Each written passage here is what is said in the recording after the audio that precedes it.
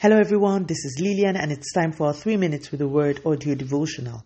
Today's topic in the series on sowing is the beginning, and our anchor scripture is taken from the book of John chapter 1 verses 1 to 3. In the beginning was the Word, and the Word was with God, and the Word was God. He was with God in the beginning. Through him all things were made. Without him nothing was made that has been made. Today, I reluctantly bring this series on the Word of God to an end by speaking about the beginning. The Bible tells us that in the beginning there was the Word. It continues by calling the Word a He. In other words, the Word is a person. Remember, we spoke about the Word being alive. This scripture corroborates that.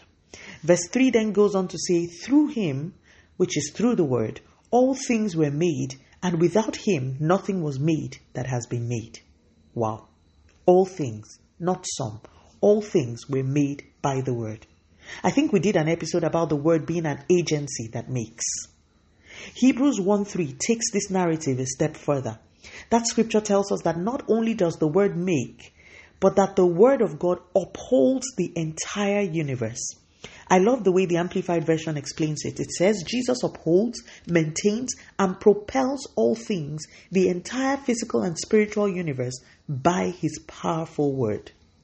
My dear listeners, if you took nothing else from this series, take the fact that the Word of God has relevance, dominating influence, and power in every realm, the physical and spiritual. Never feel threatened or helpless when it looks as though there is no physical solution to a challenge you may be facing. The Word of God is legal and powerful in the realms we see and those we cannot see. The Bible tells us that the things we see are controlled by the things we do not see. The outcomes that look so final and physically disheartening were concluded in a realm we don't see before they became manifest to our eyes. That health condition was concluded in the spiritual realm. The condition of that marriage was concluded in an unseen realm before it manifested in the physical. Everything, good or bad, is settled in the unseen realm. That is why we are called to walk in the Spirit. As believers, we are blessed to have legitimate duality of realms. We are spirit, we walk in the Spirit, and we also live in a physical realm. So when you wake up from a contrary dream, for instance, rather than fret, release the Word of God into the unseen realm where the dream came from. Don't be careless and just keep quiet. Dig out your Bible and declare the opposite of what the devil is showing you. Please, I beseech you by the mercies of God to become people of the Word. Let us pray. Father, in the name of Jesus, thank you so much for your word. Lord, I cry to you for grace. Grace for me.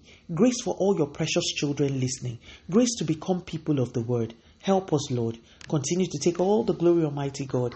In Jesus' mighty name, we have prayed. Speak to you again soon. If you were blessed, please drop me a line on audiodevotional@yahoo.com or on our website at www.3minutesaudiodevotional.com. You could also follow us on Facebook, Instagram, YouTube, and Twitter at 3 Minutes Audio Devotional. Remember, wrapped up in God's Word is all you need for your change to come. Love you and bye.